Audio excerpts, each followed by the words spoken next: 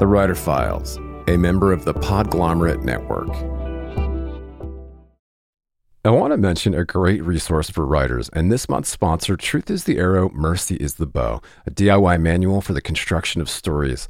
I'll expound later in the show, but the short version is this long-awaited book about the craft of creative writing from New York Times bestselling author Steve Almond sets out to debunk the well-meaning but misguided myths that hold us back from writing our deepest and most honest work.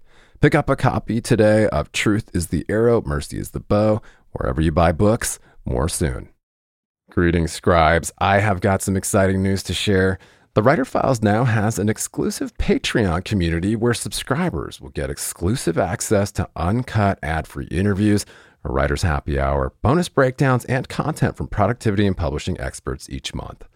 In the meantime, just head over to patreon.com/thewriterfiles. It's free to join Patreon to get a preview, and you can upgrade anytime. That's patreon.com/thewriterfiles. Help us start something special. Rainmaker FM.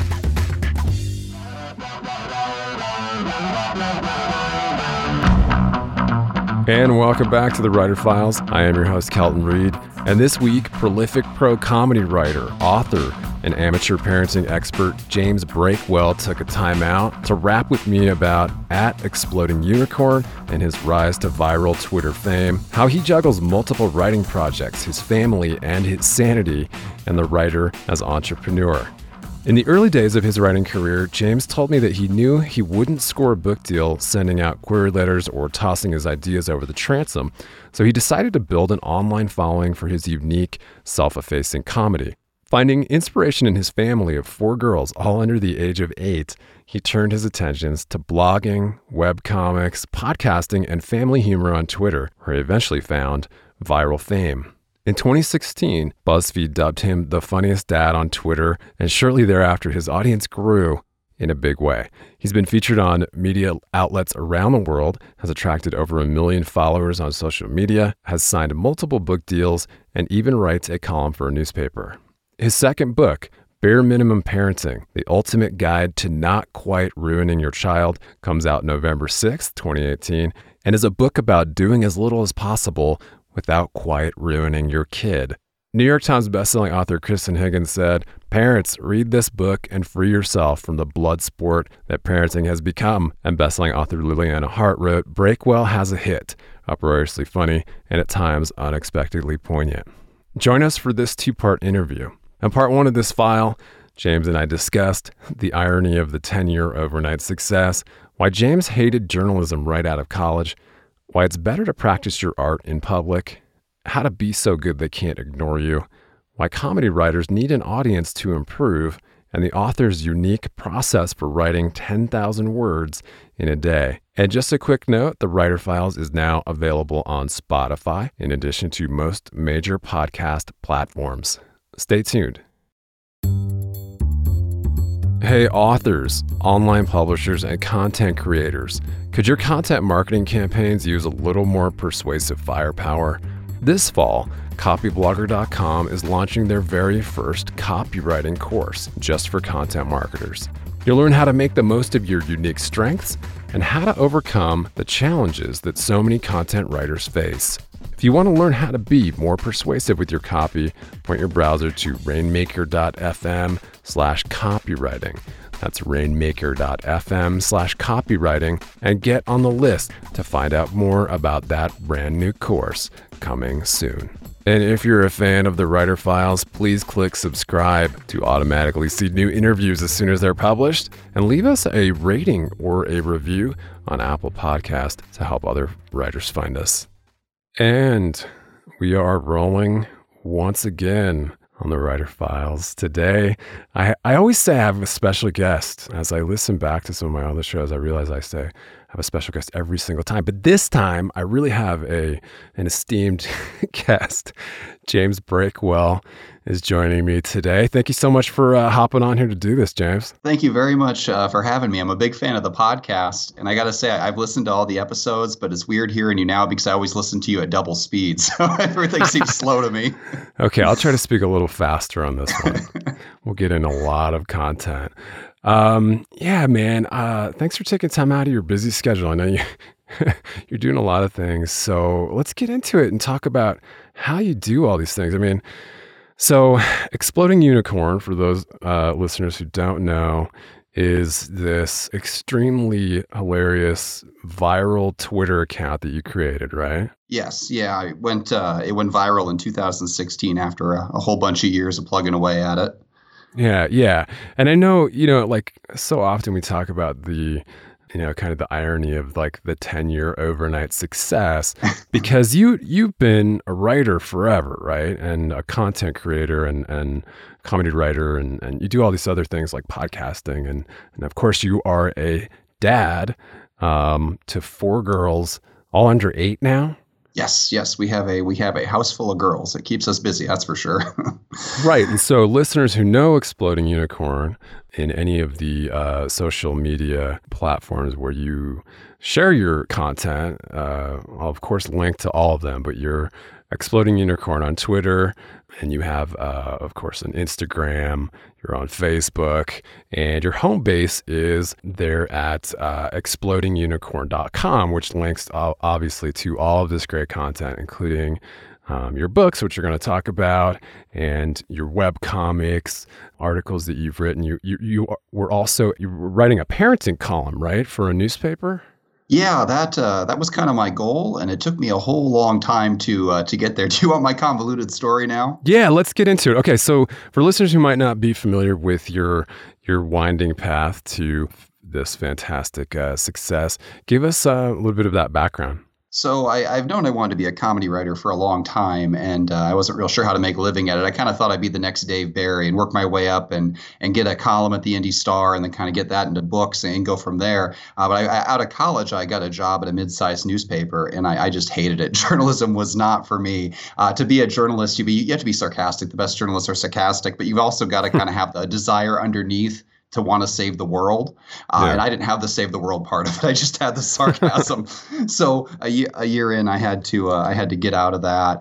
And then I just got a job in a cubicle, and I thought, I'm gonna write on the side. And my idea was I looked out at how people got book deals outside of journalism, and there was just this huge crush of humanity trying to get just a very few number of deals. And I thought, I'm going to build up an audience, and then the publishers will come to me.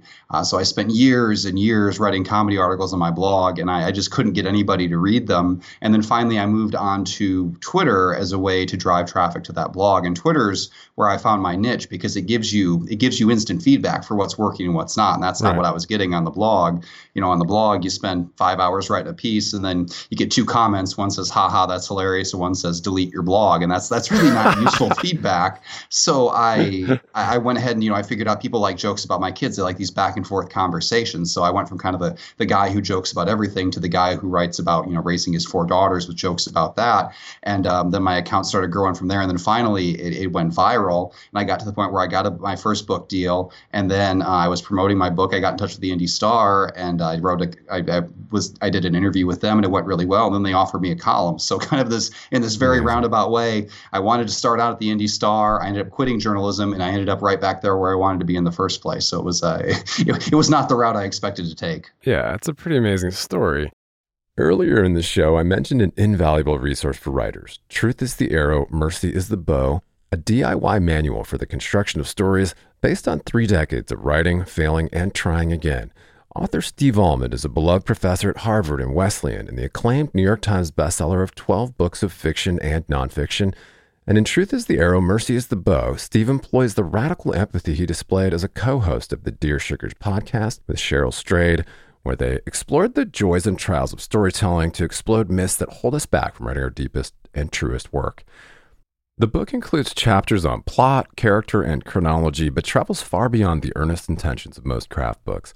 It also includes writing prompts to generate new work. Pulitzer Prize-winning author Richard Russo called it one of the best books on writing he's ever read, and also the funniest.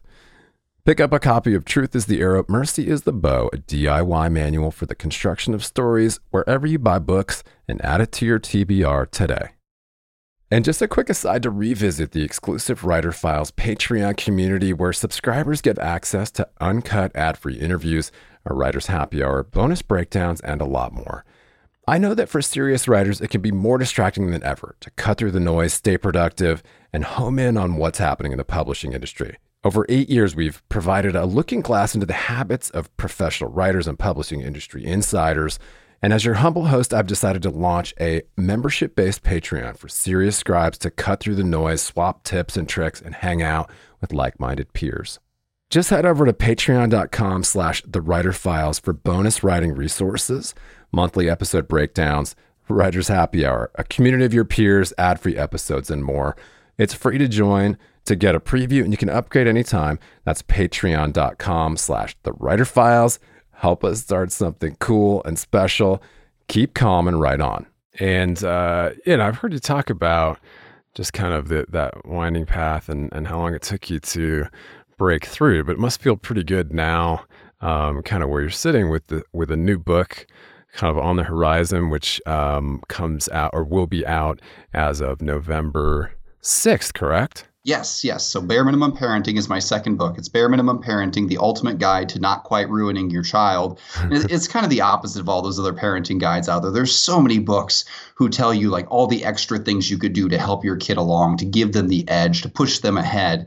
And I just think, what's the point of that? I think we become adults and everything kind of averages out. You can't tell who had a super mom and dad and who just had regular parents and who had extra tutoring and who didn't. When we're adults, we're all kind of mediocre. So my premise is, if we're all going to end up mediocre and average anyway, what's the easiest way to get your kid to being average without going overboard? And in doing that, I just set out to write a funny book, but I accidentally proved a point. I think by the end of it, I convinced myself, and hopefully I'll convince the readers, that actually your kids are going to be better off if you take it easy and relax, maybe don't obsess quite as much. That I think you'll come out with more even-keeled kids rather than these parents who put all this pressure on them. So hopefully that message will get through. But yeah, it was a really fun book to write, and hopefully it'll be a fun book to read. Absolutely. It is a lot of fun. I'm enjoying it quite a bit as a father myself. And it's funny, but yeah, as you say, you did kind of prove a point, because I think I did also read something recently about this very phenomenon that, there's only like 10% of, the things you think matter actually do affect, kind of the outcome or the neurobiology or whatever it is. Yeah. I mean, I've never looked at an adult and thought, man, I bet that guy had the wrong kind of stroller when he was a baby. Like, there's no way to trace it back to that one specific thing. Right. It's pretty amazing. So the book is about doing as little as possible without quite ruining your child. And of course, there's some tongue-in-cheek stuff, but yeah, the truth does really kind of shine through there. As a parent, I think parents are really going to kind of connect with that. It's gotten some funny blurbs there. With humor, insight, and honesty, smart-ass James Breakwell tells you what no other parenting book has the guts to say. Relax. You and the kids will be just fine. And so many, I think, first-time parents do really just obsess about the smallest little things that make no difference whatsoever, right? Yeah, and it's especially bad when you're a first-time parent. But I mean, there are people who carry it through all their kids. They just kind of lose perspective, and they just become, just consumed by their kid's life. That becomes their top priority and everything. And it's like, why? I mean, I think your kid's going to turn out more or less the same. It's kind of an exercise in narcissism to say, well, my kid, everything is up to me. That everything will be a product of my decisions. When it's a whole separate person. They're going through their own experiences. They have their own goals and dreams. And maybe we just need to take a step back and let them be them. And it's not a book by any means about being a bad parent, despite what the title implies. I mean, it's really a book about just giving yourself permission to not worry about all of your decisions, to say what I'm doing now is probably fine, and I don't need to go out and do a crazy amount extra. I'm enough already on my own. So hopefully that's a message that resonates and maybe counteracts some of the books that say, and especially the websites that say you need to obsess about everything and lose sleep over this. Hold on a second. Sorry about that. No problem. That's perfect. I think I'll leave in the. I get nervous about recording this podcast. I try to record all my stuff after 9 at night because everybody's in bed and asleep. I thought, oh man, the animals are going to be up, the kids are going to be up. What's going to happen? So we'll see if they stay out. No, it's great. It's great. It's real. Yeah, this is my life. Yeah. Yeah. So, kind of looking ahead. I know it seems like you've got your fingers in a lot of different stuff. Of course, you're just a prolific content creator. So in the run up to kind of the book launch, are you also simultaneously working on these multiple other projects? Are you podcasting? Are you doing the web comics, or are you just kind of focusing on the book right now? No, I never stop projects. It's a big mistake I make. I just add more projects to the pile. So every time I have something big coming out like a book, I've still got the daily tweets going out. I've still got the 3 daily web comics. I've still got the 2 podcasts. I've still got the column. It all just keeps going. And unfortunately, the way the timing always works out is every time I'm promoting one book that's about to launch, I've got another book that's about due. So I've got another deadline coming up in December, and I need to look ahead and probably plan my life a bit better. But really, I guess I've seen such benefits from not giving up on projects, like my webcomics, for example. On jamesbreakwell.com, I've got a webcomic with stick figures, and I use it on Instagram now. It's actually causing me to grow on Instagram. But for years, I didn't make any money on that. I thought, I'm wasting my time with this. Nobody's reading it, but I just stuck with it. I've made 1,700 of those daily comics in a row, and then all of a sudden, with my first book, I was able to use them in the book, and they had a purpose. And now they're actually causing me to grow on Instagram, and that does lead to ad revenue and things like that. So I found the benefit to just kind of sticking with things that don't necessarily seem like they make a lot of sense right away, as long as I have fun doing them, and as long as I think I can put out something that people will enjoy. So yeah, I'm not getting a lot of sleep right now, but I am putting out a lot of content. That's really cool. I mean, it kind of speaks to that idea of, again, kind of like practicing in public, and probably as a professional comedy writer, it's like, the more you do it, the better you get at it. And then, it's that old mantra of, be so good, they can't ignore you, right? Yeah, and they certainly ignored me for a very long time. I mean, They could ignore you for an extended period. But yeah, that's what Twitter really gave me, is it was kind of a testing ground. I'd like to think I was always funny. I knew how to write a good joke, but I've gone back and looked to my early days, and those were terrible. I would be embarrassed to tweet something today that I tweeted in 2012. So it wasn't just a matter of finding an audience and getting it out there. It was that factor of hearing back which jokes work and which don't through likes and retweets that made all the difference. And that would be my advice to anybody else who is trying to break into comedy writing, is you've got to get to a place where you can test out your writing. Just writing for yourself with no feedback is never going to do you any good, because you're never going to improve. And you do need to improve, because everybody who's ever written a joke thinks they're as good as they're ever going to be right at that moment. I even think it. I think right now I'm as good as I'm ever going to be. And I guarantee you 2 years from now, I'm going to look back and think, man, I was terrible. Why did I write those things? Yeah. Look, Bumble knows you're exhausted by dating. All the must not take yourself too seriously, and 6'1" since that matters. And what do I even say other than, hey? Well, that's why they're introducing an all-new Bumble, with exciting features to make compatibility easier, starting the chat better, and dating safer. They've changed, so you don't have to. Download the new Bumble now. The new one's coming out, and what are you presently working on?